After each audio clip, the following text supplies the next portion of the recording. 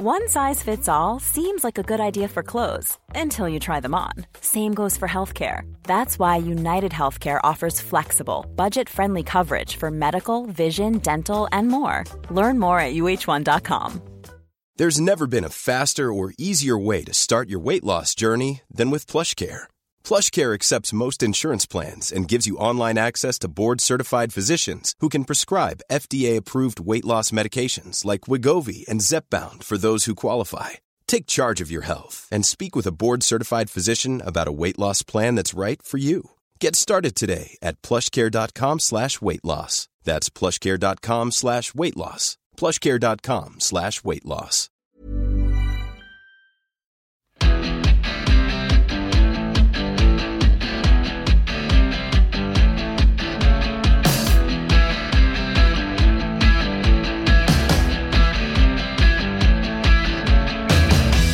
Welcome back to the Ruck podcast from the Times and Sunday Times. My name is Alan Dimmock and I'm steering the ship yet again, but not on my own. This time we've got the veritable Stuart Barnes from the ST with us. Stuart, how are you?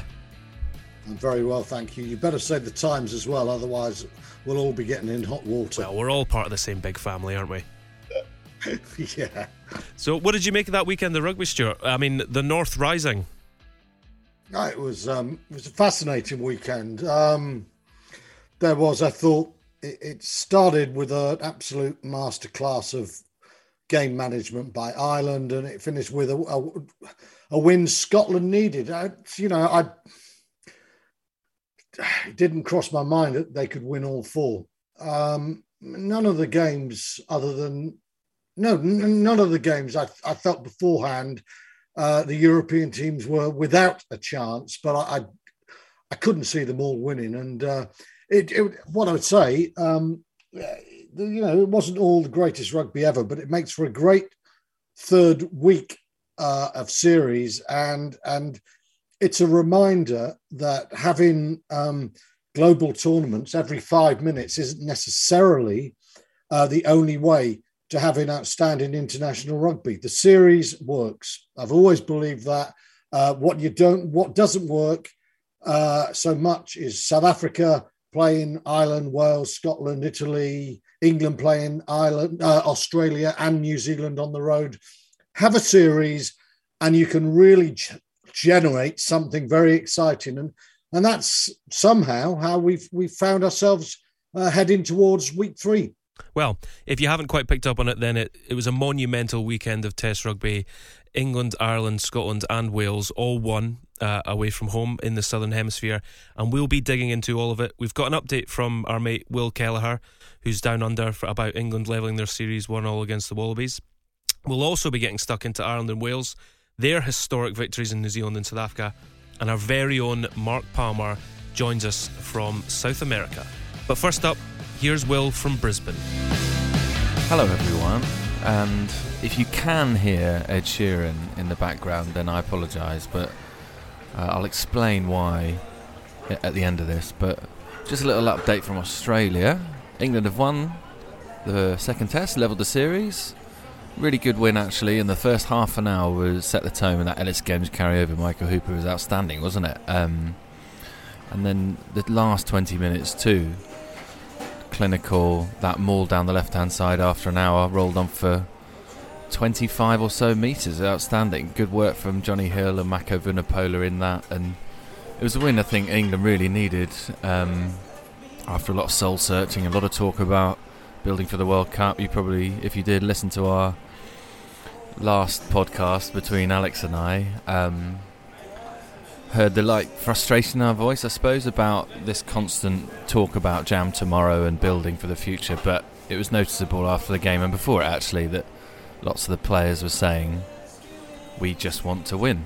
And that's what they did. They played well and they won the game. And I think England fans will be pretty happy with that. And it completed quite a remarkable weekend for the Southern Hemisphere, where for the first time ever, for the Northern Hemisphere, because for the first time ever, they all beat Southern Hemisphere opposition on the same day. So Australia, New Zealand and South Africa all lost at home on the same day for the first time in Test rugby history. And that, if that isn't a top stat, then I don't know what is.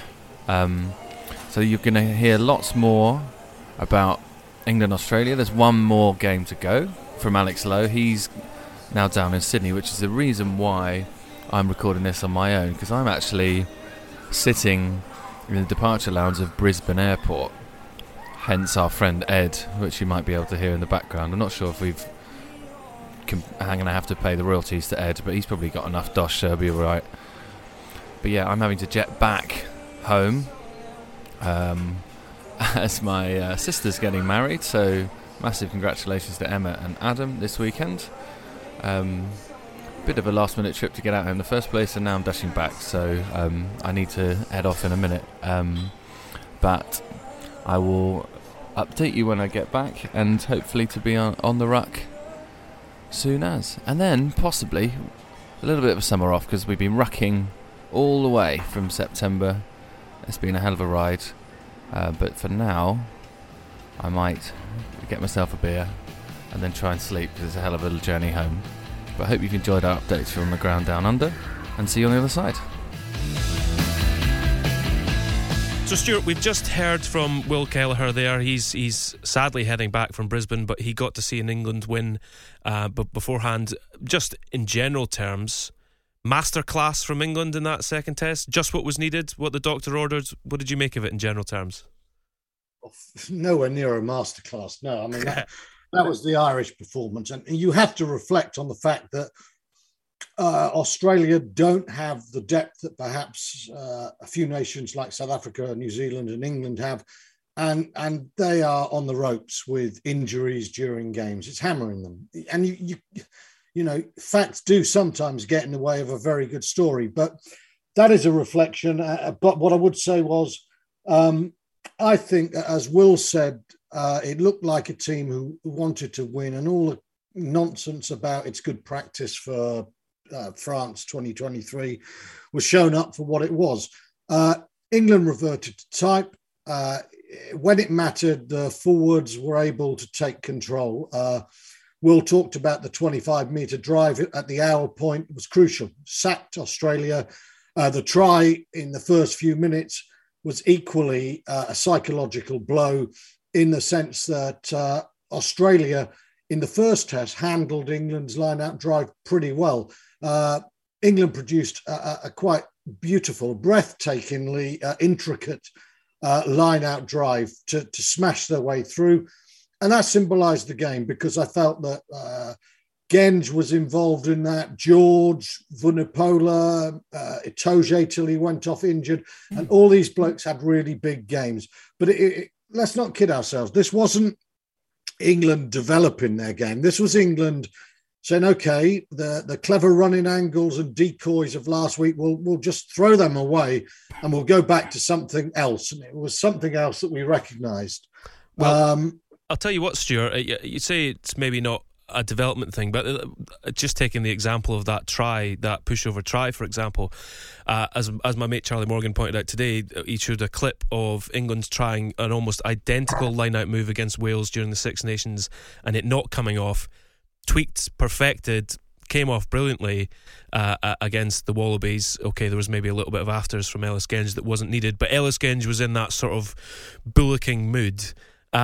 Did it feel, at least, like you mentioned there, that it's a revert to type, but when the type is that successful, why the hell not? Is this the kind of game plan from England's forwards that you think needs to be used more going forward? Yeah, I think at the moment the strength of the England team would be in their forwards. Therefore, you utilise your strengths, and there's nothing wrong with that. The problem was England became obsessed with it a couple of years ago. So all they did was kick for territory and try and pressurise and put a squeeze. So what I would say was, against an Australia team that perhaps isn't quite so denuded of key players, England might be asked to do something different. And we didn't see that on Saturday, but that's not taken away from the victory for England, because it was a pressurised occasion. Had they lost that game, you know, God knows what the mood would be like in Sydney this week. It would be horrendous. So it's a big win for England, but it doesn't answer all the questions. It's not a masterclass. Smith and Farrell are still struggling to come to terms with each other and the requirements of Eddie Jones. And until that is addressed, then England are not going to be capable of putting together 15-man rugby. So readers of the Times will know that Stuart's written a brilliant article today about this very subject, about the cohesion in the midfield for England.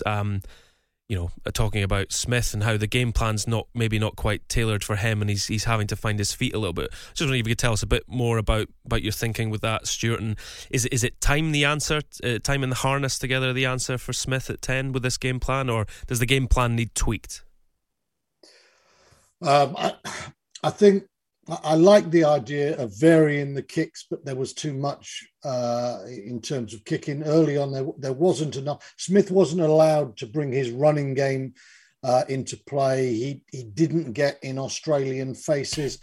As I said today, when Dan Carter, and I'll include Stephen Larkham as well, because I got a text from Brian Ashton saying, don't forget Larkham. Those were 10s who would just mix it up in the first couple of minutes just to make defenders wonder what's coming next. And if you can make a defence question itself, you've got a split second and you can act. And what we've seen from Marcus Smith at his best is that when he's got that split second and that change of pace, he's through. But right now, in the first test, England were looking to use angles and decoys and keep the ball in hand, and Australia read it. And in the second test, England were looking to kick a lot, albeit high balls, chips, reverse kicks, but all of them were being done from so deep. And this is not a defence of Smith, because his execution wasn't very good. And in fact, in the first test, normally a sublime passer, he passed quite inaccurately.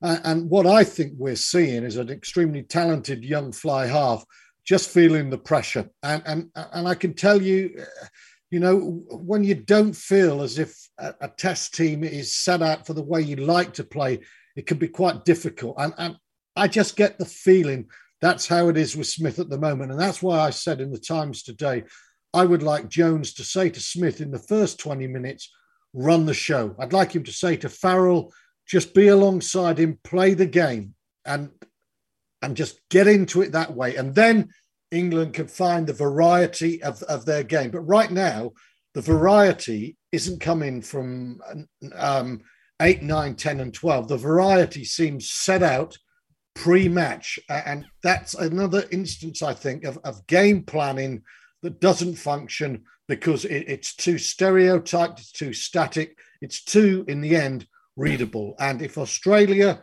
have a smart coach in David Rennie, they will watch what England do, and England will not be able to play the same sort of game. So it's going to be fascinating. I just want variety from England, whilst I would say more of the same from the forwards. Jones and Farrell, of course, two men famous for relinquishing control and being happy about that. Well, absolutely, but it was always going to be the issue, and England have still got to find out effectively, can they function with two fly halves and a 12 that isn't getting them over the gain line? It's been a question that's been, it's leaked its way through Eddie Jones's tenure in England. Once it was Ford and Farrell, and now it's Smith and Farrell. And you look at players like Karevi and Henshaw, who went very well, and you just think most teams would want a big carrying 12. I felt Esterhuizen didn't hit the mark for South Africa, and the Springboks really missed their main man, Diolende, and I thought that was significant. So England are trying to play a slightly different game to the rest of the world, and I'm not saying that's wrong, because to be the pace setter, you've got to do something different, but England have got to make a way for this to be successful, for their differences to have a sort of justification. Just one thing I wanted to pick up on, Stuart, and it's the idea of control, because maybe it's a bit of a theme of the week, the idea of control, but possibly team control, because there was a moment for the Wallabies where England weren't really at, there was a sort of tricky middle period where they weren't really what they'd been in the minutes previously, and Australia could have had opportunities, but we had Lolesio missing kicks to touch. We had line-out balls that weren't hitting their target. Courtney Laws was winning turnovers. You know, England sort of did enough to survive the period when they probably weren't playing at their best. Do you think ultimately that's what it came down to? Is even if Smith and Farrell wasn't as cohesive and as silky as many would like, there was enough team control? Maybe that comes down to the forwards again. I don't know. What do you think? Well, it always control's not the theme of the week. Control is the theme of the history of sport. Sure. Djokovic played against an inspiring Australian on Sunday, but the Aussie was never going to win because Djokovic was able to control himself, the shape of a tennis match. It's always the same. It's about control. And because England, in the end, their strength was up front, they were able to get some form of control. The question, of course, is always, against a more powerful pack, if that doesn't work, what then? And that's always been the question mark of England. But generally, Al, I'm 100% in agreement with you. It is about control. And you mentioned the Australians, and I thought that's fascinating because in the first half and in the second test, Lolesio played well, but he's inexperienced and he does have a history of struggling under pressure. They brought on, because of the multiple injuries, James O'Connor, who had a dreadful 20 minutes. He looked like he was still in the corporate box they hauled him out of in Perth the week before. He was putting kicks into touch when Australia had overlaps.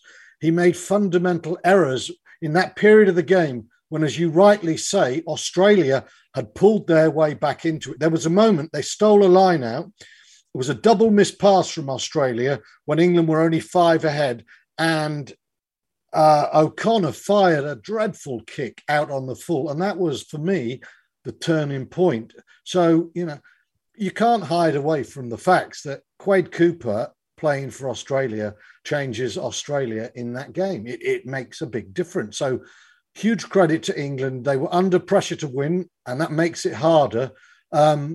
But, you know, you have to reflect on what you're up against. And it was an Australian team that had their controllers off the field from before the start.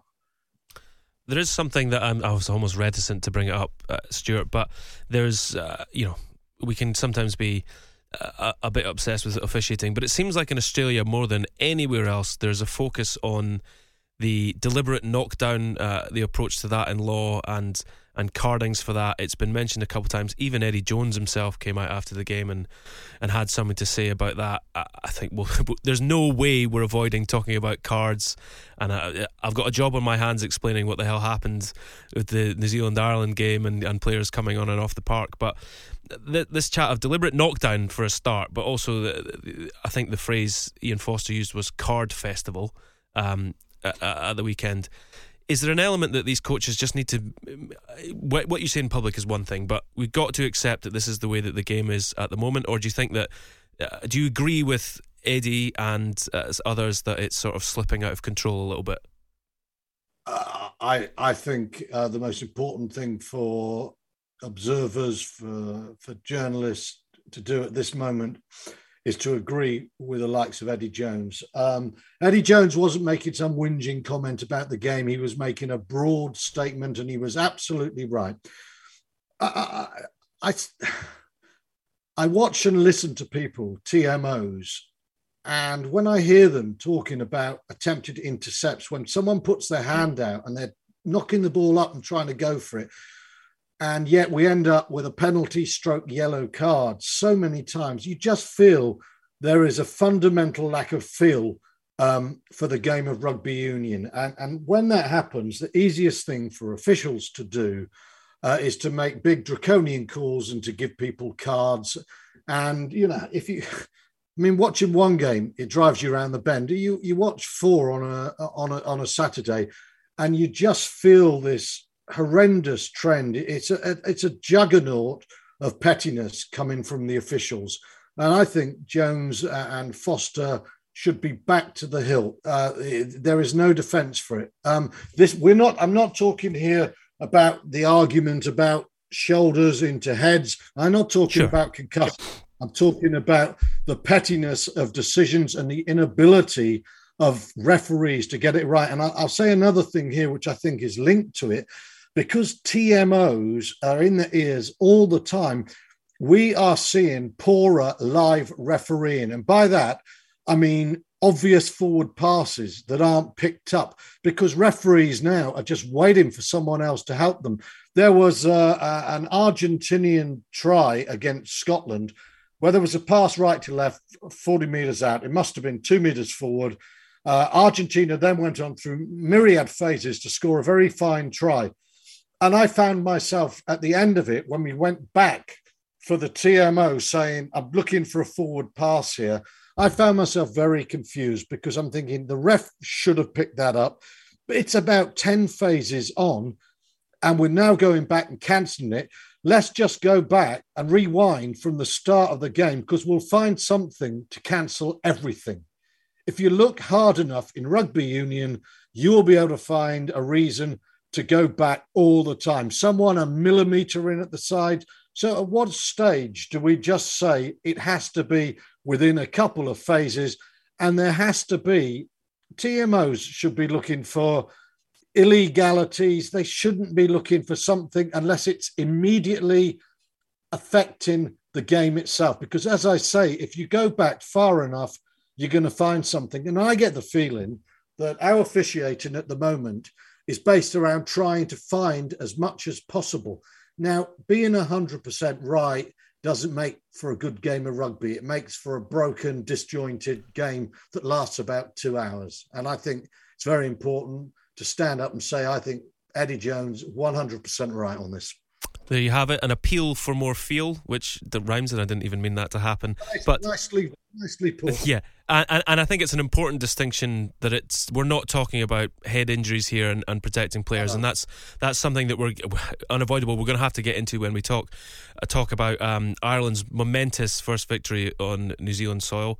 But just lastly, if you're Dave Rennie, third test and heading to a decider test, as you mentioned, phenomenal for the game, particularly in a country like Australia where rugby needs every leg up it can get, that we're heading to Sydney for a decider. There'll hopefully be a fair bit of razzmatazz around this all. If you're Dave Rennie, what tactical changes would you make to take on this England team in the decider?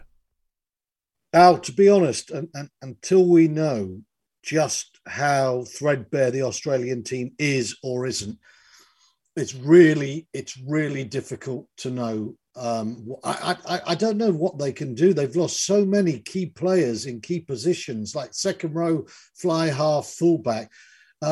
Australia are up against it. What do they do right now? Until I saw who's available, I couldn't even begin to think, what the hell is Dave Rennie going to do here? Sure. Right now, I would say praying is the best thing, but I'm an atheist. And maybe Dave is too. I don't know. It's worth pointing out as well that Maro Itoje's on the plane home to England, and as is Sam Underhill. So England aren't without their travails themselves. They're not bringing anyone in. So it'll be differences in personnel selections on either chance. But I think we can agree, Stuart, that it'll be a tactical challenge if you're a coach. Yeah, it'll certainly be a challenge all round. Rennie versus Jones is going to be quite important, and then it's a matter of just liberating the players not to follow the orders too tightly. But how Eddie Jones and how Dave Rennie set out their teams is important. It's then a matter of how the players execute it and have the freedom to come off script. And I think England will probably feel that they can play a tighter game and will therefore stay more on cue. And I think whatever David Rennie says, there will have to be a freedom in the Australian team at times to just say, we've got to do something else. We've got to twist a bit. England, yes, England have got their fair share of injuries, and they went there with a few. But we got to remember, England probably have, England have greater strength in depth than Australian rugby. And I love the way that Dave Rennie keeps saying, I don't want to talk about the injuries. I want to talk about the chances for players. He's doing the right thing, but there is a reality to this. And Australia are stretched a bit. If they could have that big lump from La Rochelle, that would help them. Absolutely. Perfect. Well, plenty to look forward to in Sydney this weekend. We're going to take a short break, and when we come back, we're going to dig into Wales' victory in South Africa. But up first, Ireland, special day in New Zealand.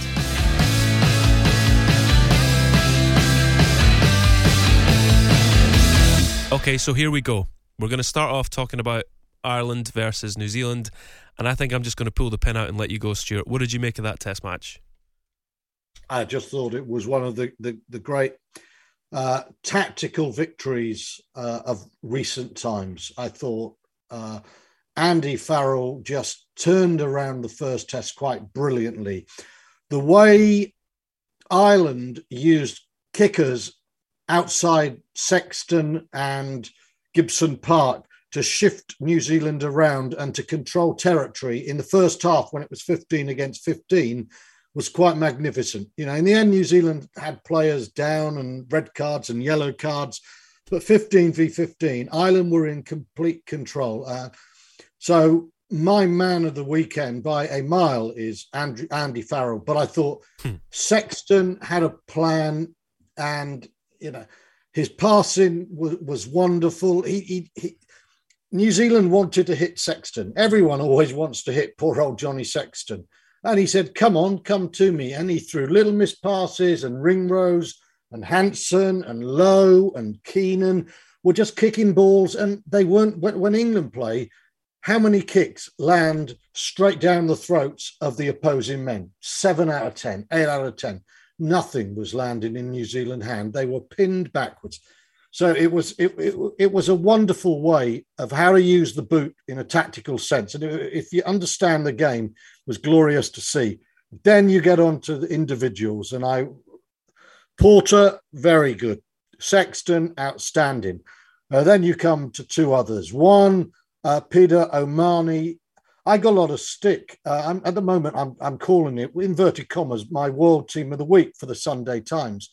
And after the first week in defeat, I put Peter O'Mahony there because I thought he was spellbinding.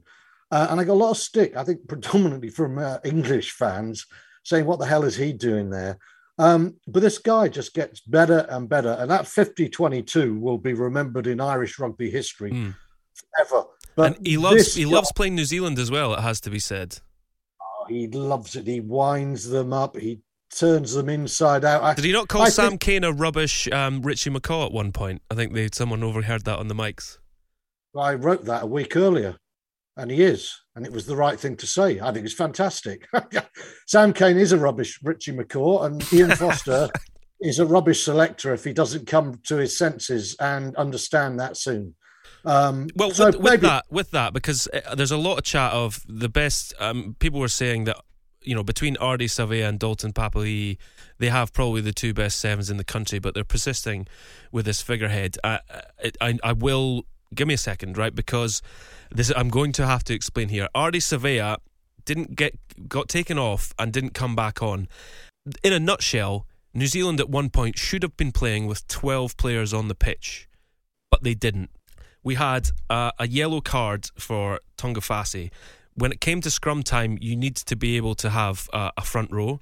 So Angus Ta'avo came on for Dalton Papali'i.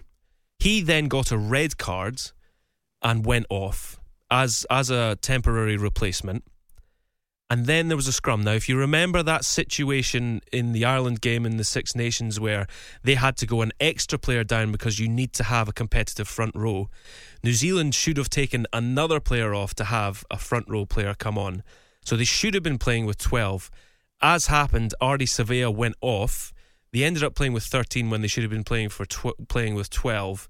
And then we had this bizarre situation where when the time was up for the yellow card, they should have been out 14 and they had 15 players on the pitch. Confusion reigned. Jacko Piper had to come in and try and sort it all out. I think the only person in the world that enjoyed that moment from the officials was probably Nick Berry, who I'd imagine has quite a fractious relationship with Jacko Piper after the Lions Gate and everything that happened with the Erasmus hearing and all that sort of stuff. But pretty unedifying stuff. Confusion reigns all round, and eventually we had 14 players on the pitch. But amongst them was Ardi Sevilla, who really, it should have been Papali'i that didn't come back on, but we missed Ardi Sevilla. I suppose what I'm trying to say is, if you're going to lose anyone to this level, Ardi Sevilla is the last player you probably want to lose. Is that right, Stuart? I don't know if he's their best player. Aaron Smith and Barrett are exceptional, but he's their most important player. There's no doubt about that. And, he's probably the best 7 in the world at the moment, and he's playing 8.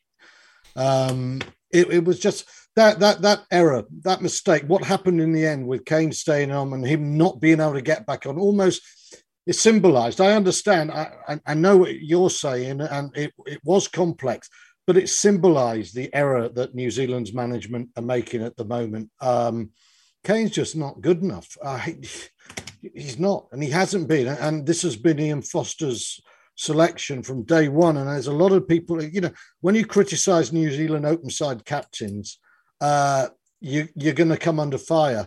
I find a lot of people contacting me saying, we've always said this, you're not telling us anything we don't know. And then they go on the offence about Foster. And I look at taking Smith and Barrett off at that stage. I look at Rico Ioane playing 13 when he's such a destructive wing, but his distribution isn't great. And seeing New Zealand not being clear in their management of a team. And so that takes us back to Saturday's game in Ireland with complete clarification. And finally, if New Zealand had 14 men, Ireland had 16, because Tadhg Beirne was 2 men rolled into 1. He may have been 3. I never thought I'd see an Irishman play better than I saw Paul O'Connell play at Croker Park that first game back against England, when he was monumental. In a different way, I thought Beirne was even better as a second row who dominated the back row. A quite astonishing game of rugby. Yeah, it's crazy to say as well that during that period of hokey cokey, when players were coming in and out, we didn't know how many it was, that Ireland actually didn't really capitalise during that period either against fewer men. I mean, you could say that that's one of the weird quirks of rugby, that sometimes happens when they've got teams are galvanised by having fewer players on the park. But still, it was, I mean, you mentioned the tactical brilliance of Ireland. It seems almost a lifetime ago from last week as well. We'd sort of, it almost feels like we're sitting here and it was, maybe last week was the upset. I don't know. Does it feel like that's the direction of travel at the moment? Famous last words from me here, because we've got a decider to come. But, it's certainly, although it's the first Irish win on Kiwi soil, there doesn't seem to be any aura there anymore. There is no fear. I mean, Andy Farrell, is it 6 times as a coach now? He's been with Ireland and defeated the All Blacks. I mean, forget talking about fear. I mean, they must be absolutely relishing what's coming up next week. I mean, the days can't pass quick enough. No, I before Ireland went on tour, I fully expected them to win at least one match, but I'd have said New Zealand to win the series because of home advantage. So in a way, the big shock is the first test. And the way Ireland have rebounded tactically and physically and mentally is just, it's wonderful. And the question's on New Zealand now. And I can't wait for this test match, because New Zealand are going to have to think, we're going to have to check this Irish game, because we can't be running out from our 22, our 40-metre line all the time as we were in that first half, and allowing Sexton just to turn the screw against us. They've got to come up with another game plan. They've got to find a way to put the other kickers under even greater pressure.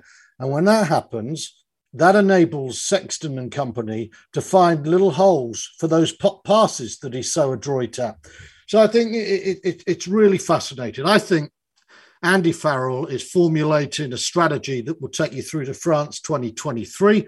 The question is now, is Ian Foster good enough to come up with a counter strategy, which New Zealand historically have always done brilliantly, but can he do it before the third test? And I think if the answer is no, and Ireland can win this series, New Zealand have got to be looking for a new coach. They've got to go to Scott Robertson and just come up with something fundamentally different, because time is running out. So this is a mega game. To think of New Zealand perhaps having to change their entire managerial structure 1 year out from the World Cup is spellbinding. And Ireland, it puts them back where I thought they and France were before we went away on these tours, right up there at the top of the tree. By the way, just this section, it's worth pointing out, people might have missed it this weekend. France are officially, for the first time in their history, the number one test team in the world rankings.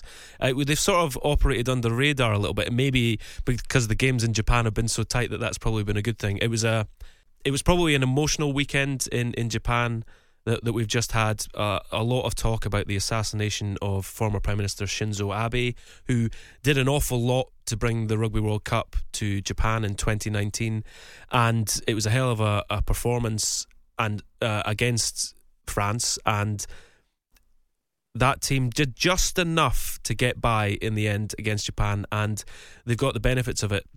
They're number one in the world for the first time ever. It just feels like something's happening, and even if it just tees up a phenomenal next weekend, there's a sense that there was something to be happy about for those in the Northern Hemisphere. I want to segue slightly here though, Stuart, because we were talking about great sevens, and based on some performances at the weekend, I contacted some folk at Leicester Tigers to get a bit of intel on Tommy Reffell, to find out a bit about him. And what I got back was that the process of hard work, it wasn't a runaway rocket ship that he flew into the top of the game. He has been working tirelessly for years to get to this position where he is now. And I heard a lot of chat about the extras that he does. Everyone at Leicester Tigers is fond of doing extras after training on their breakdown work. But for Tommy Reffell, it is to a point of obsession for him. He's done an awful lot of work with Brett Deacon on his breakdown work, and it's something that he's identified as where he can be a difference maker. Yes, everyone works on their weaknesses, tries to improve their other strengths, but for him, stealing ball at the breakdown is almost everything, from what I can gather, and he does lots and lots of work on it because he's not the biggest forward. He's operating in a league with a lot of monsters around, but he's identified this as something that he can make a real difference at, and he's had to struggle to work his way into the starting team as a regular for Tigers. He's done that, and now, after a performance against the Springboks, starting for Wales, it's a hell of an introduction to Test rugby, and he looked so comfortable there. What did you make of Tommy Reffell and his breakdown work against the Springboks?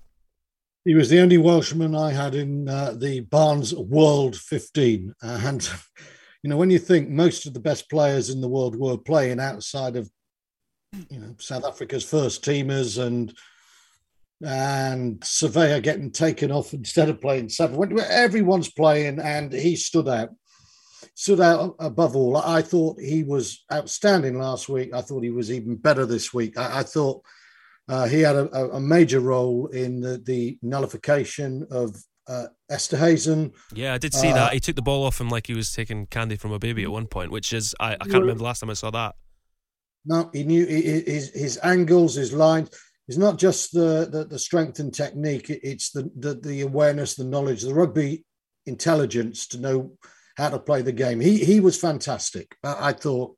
I don't know who was the official man of the match, but he was the best player on that park by a country mile. And it's great. I mean, obviously the producer Alfie, who works on the show here with us, does some commentary, and he was commentating on the game last week and he commentated on the game this week as well, and he was saying to me before we got on mic here that last week Wales deserved to win and didn't, and this week probably were second best in a lot of scenarios but got the win. It's also worth noting when you think of what Gareth Anscombe's been through with horrific injury and coming through to kick a winner from the touchline is incredible story, but it's just sort of that idea of the end result. This is one of those where the end result is what matters more than anything else. The performance might not have been the sexiest you've seen, and players like Tommy Reffell really put their hand up, but it's just a collective will. Is that the sense that you got, Stuart? Yeah, I do think here, I know there's an old phrase, don't let facts get in the way of a good story. And I do think it's great that Wales have finally won in South Africa, but this is no comparison with Ireland beating a full-strength All Blacks. The reality is that Ebenet's a better part. There was no first team starter on that field at the game started. There were two of the bomb squad came on, and in Damien Valenza, you could say there was a fourth guy there or thereabouts in the first 23. This was a second stroke third team South Africa, and that has to be recognised, because the history books will say Wales won, and that's wonderful. But it was a pretty awful game of rugby, as was the first test. You know, we're not that far from the realm of the Lions series, you know, when people were saying, the Lions won, isn't it great? And I was going, I don't want to watch rugby if it's like that. And it was brave of Wales. It was wonderful that they won there. But there are major question marks about the South African World Cup winning team in the first test, because they were so limited in the way they played. And this second one, you know, it tells you that Nienaber is looking for a squad to take him through to France. That was the purpose of this game. It wasn't about winning or losing. And he's got a problem, because there's a lot of players out there who are nowhere near the international mark. So whilst I say, what a kick Gareth Anscombe, what a performance Rafael, what a pass Gareth Anscombe for the winning score, what bravery from Wales. You know, the weird thing is, the really impressive effort from Wales was the first test against the full-on Springboks. This was a far inferior performance. And I think one has to say, you know, let's judge the success of this tour on what happens Saturday. Will South Africa come back and find another level? If Wales lose narrowly to the full-strength Springboks, then they've done extremely well. If they go and lose by 40 points, then the history books will show, yeah, they won the second test, but you know what? It was nothing to do with reality. So okay. I think we've just got to be a little bit cautious. And I know I'll get stick for this from my old friends where I was brought up in Newport, but that is the reality. You know, Stuart, let's take it a step further, because before this game, we had popular figures like Gareth Edwards saying that it was an insult to pick a team like this. Some people could say, well, for an insult, it was still pretty damn close. You know, do you see it as disrespect to put out a side like that for South Africa, or do you understand where Jacques Nienaber is coming from? Because by the evidence of their strong team the week before, they still could have lost it, and it's maybe that set off some alarm bells for them, worrying about what happens if some key players go down in the Rugby World Cup.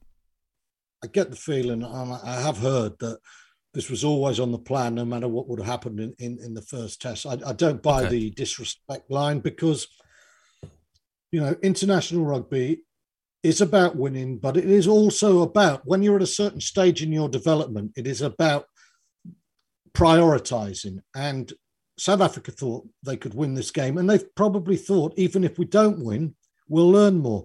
It may be that South Africa could end up beating France in the World Cup final, and the fact that about 19 blokes were so far below the mark that they got blown out of the manager's mind in terms of a contention will be what steers them home.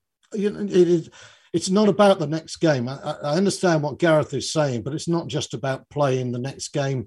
And from a South African perspective, they will hate it if they lose the third test, but they'll be able to live with a second stroke third team losing the second test. It's no big deal to them. The third test is a big deal. Yeah, it's an interesting one, isn't it? Because I've seen a lot of chat already about, Jacques Nienaber, is he up to it, this job? And it's, I mean, that says more about the just how competitive and passionate the fans are more than anything based in reality, particularly considering how well he works hand in glove with Rassie Erasmus. You know, I don't think there's any real pressure on them behind closed doors. But yes, incredibly proud nation, and Jacques Nienaber will want to win this third test, but I imagine we're going to see a completely different makeup of the side in that one. Okay, we're going to take a short break, and when we come back, you're going to hear from Mark Palmer, who's out in Argentina, on what was a much needed win for Scotland.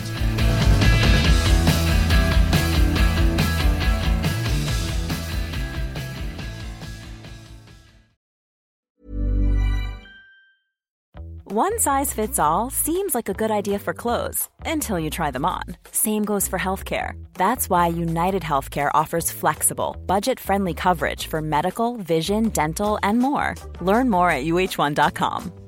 When you're ready to pop the question, the last thing you want to do is second-guess the ring. At BlueNile.com, you can design a one-of-a-kind ring with the ease and convenience of shopping online. Choose your diamond and setting. When you find the one, you'll get it delivered right to your door. Go to BlueNile.com and use promo code LISTEN to get $50 off your purchase of $500 or more. That's code LISTEN at BlueNile.com for $50 off your purchase.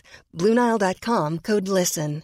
When you make decisions for your company, you look for the no-brainers. And if you have a lot of mailing to do, Stamps.com is the ultimate no-brainer. It streamlines your processes to make your business more efficient, which makes you less busy. Mail checks, invoices, legal documents, and everything you need to keep your business running with Stamps.com. Seamlessly connect with every major marketplace and shopping cart. Schedule package pickups and see your cheapest and fastest shipping options from different carriers, with rates up to 89% off USPS and UPS rates. And with the Stamps.com mobile app, you can take care of mailing and shipping wherever you are. Make the same no-brainer decision as over 1 million other businesses with Stamps.com. Sign up with code PROGRAM for a 4-week trial, plus free postage and a free digital scale. No long-term commitments or contracts. That's Stamps.com. Code PROGRAM.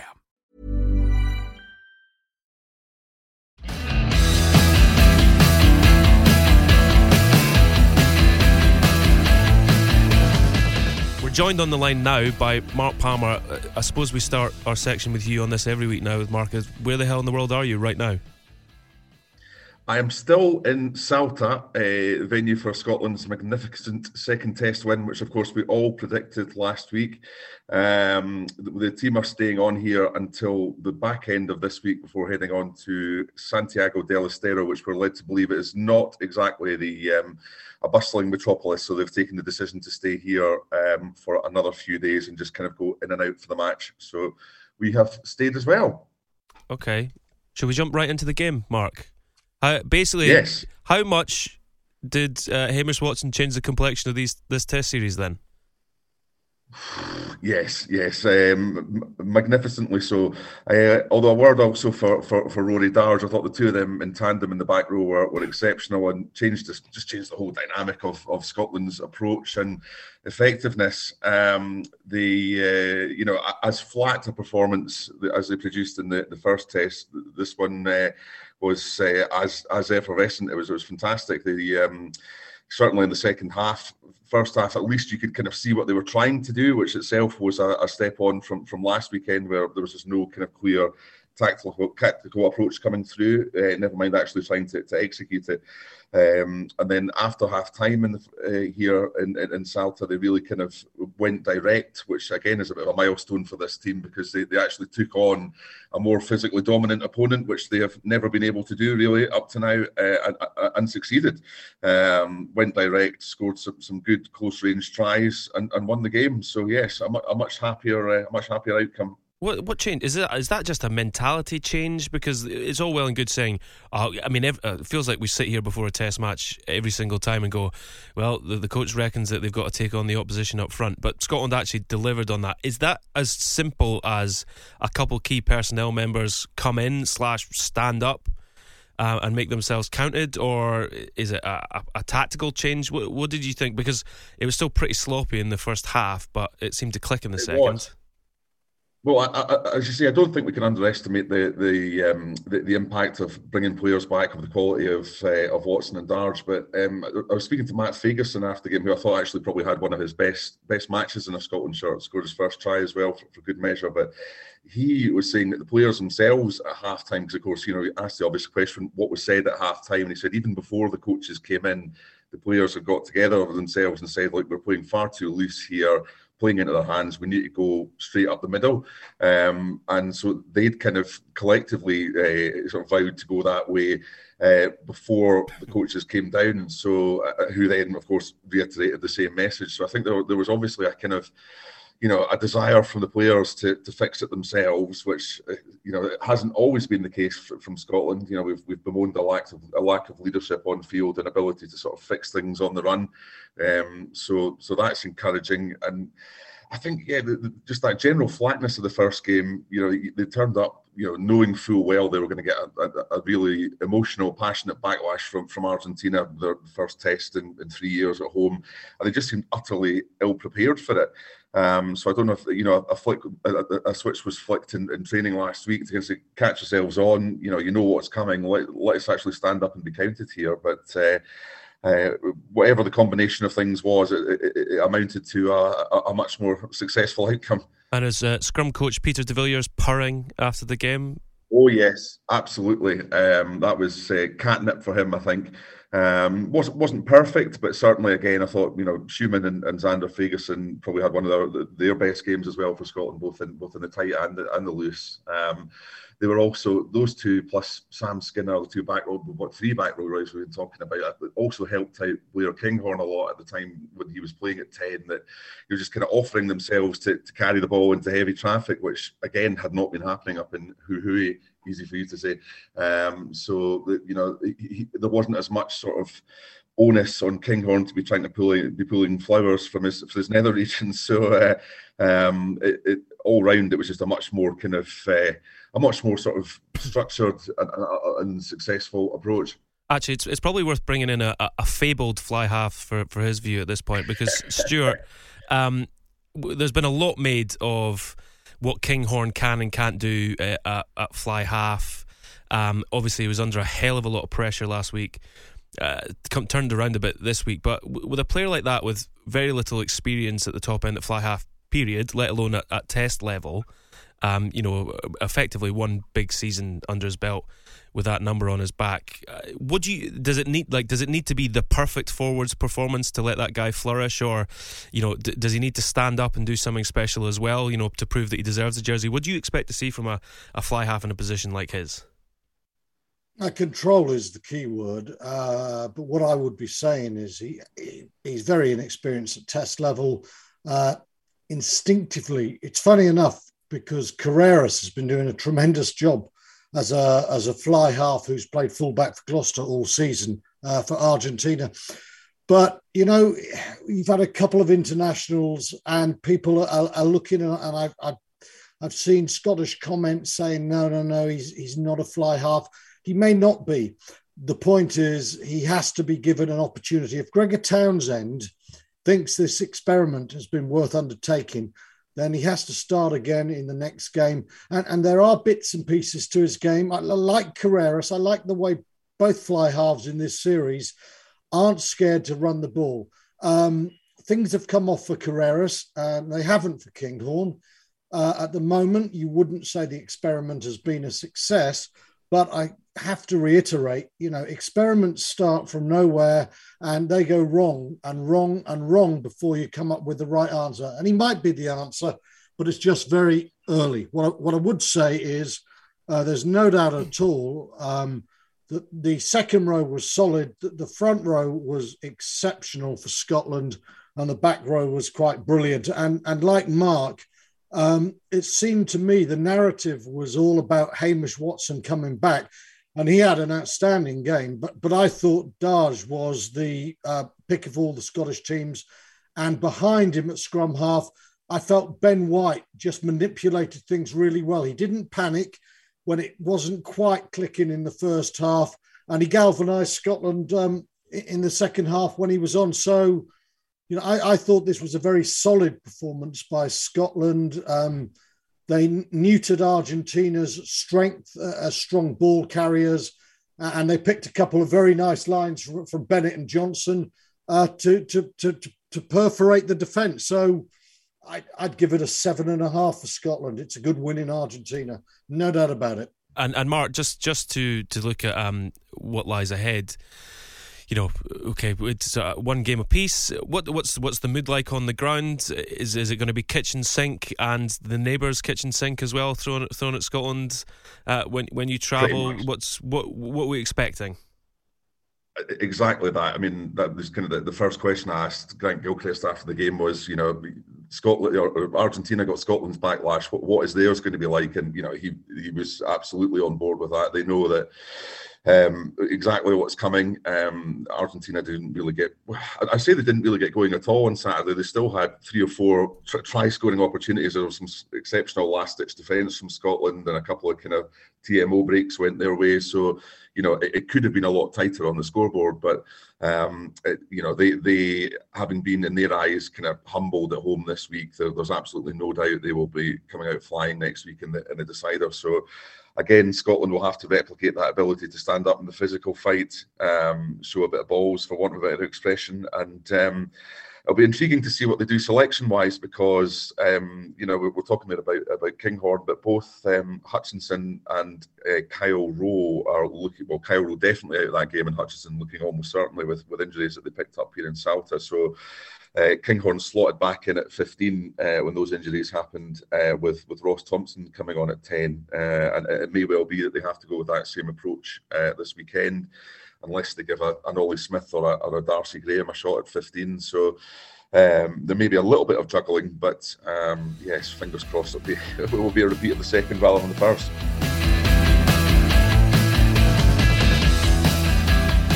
Thank you to Mark Palmer for joining us from Salta. Hopefully we'll have an update on where he is and importantly, Stuart, what he's been eating and drinking when we hear back from him next week. Just a few points of order to wrap up the show. It's worth mentioning that Georgia beat Italy at the weekend. Genuinely a seismic result, 28-19 for them. And Stuart, I don't know how much of him you've seen, but 19-year-old fullback David Niniashvili was a real superstar in that game for Georgia. Have you seen much from him for Lyon in the season just gone by? And what do you make of that result for Georgia? Big old result for them. It's a great result for Georgia. It's a wonderful result for the sport, because it just reminds us that we can't just put a fence up and close off other countries. So I am thoroughly delighted. That's got nothing to do with any animosity towards Italy, a country I love and a rugby country I love, but I'm delighted Georgia won. And Niniashvili, I have watched him a lot playing for Lyon, and it doesn't surprise me that Quiu was the man who scored the sniping try to give France a win against Japan, because he and Niniashvili for Lyon, I felt were outstanding every time I saw them play in the last few months of the season. And it's great to see a young winger from Georgia, because Georgia, we just think big, hefty forwards who eat and drink like Mark Palmer. Here we have someone who is dazzling. An Eastern European, Shane Williams, is born. Great. Yeah, I mean, if you are on any of the panels for World Rugby Awards at the end of the year, there tends to be a sort of bias towards some of the top tier nations for, I say, young World Player of the Year. Please put this guy in your thoughts, because he's a hell of a player.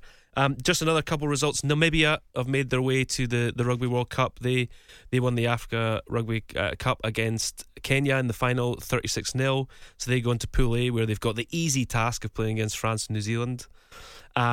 The Kenya will go into the final qualifying tournament, where they will play whoever loses in the USA-Chile playoff. USA edged Chile 22-21 in their playoff. They now head to Denver, where there's 1 point in it.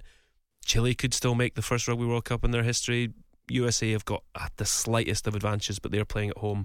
And just one last thing from that game: if you get an opportunity to watch the highlights, check out Rodrigo Fernandez's try, because ridiculous. I'm dubbing it the try from the edge of Atlantis, because it was a waterlogged pitch. He dodged 7 or 8 defenders to go in and score it. Absolutely sensational stuff. If there was a moment of the weekend outside of the big home nations winning in the Southern Hemisphere, it's got to be that one. Just exceptional stuff. So that's that. That's the Ruck for this week. Thank you for listening. Please like and subscribe to the podcast wherever you get it. Thank you to Stuart for joining us as a guest, and thank you to Alfie for producing it. And we'll join you next week with the deciders, from these test series in the Southern Hemisphere. It's going to be a big one.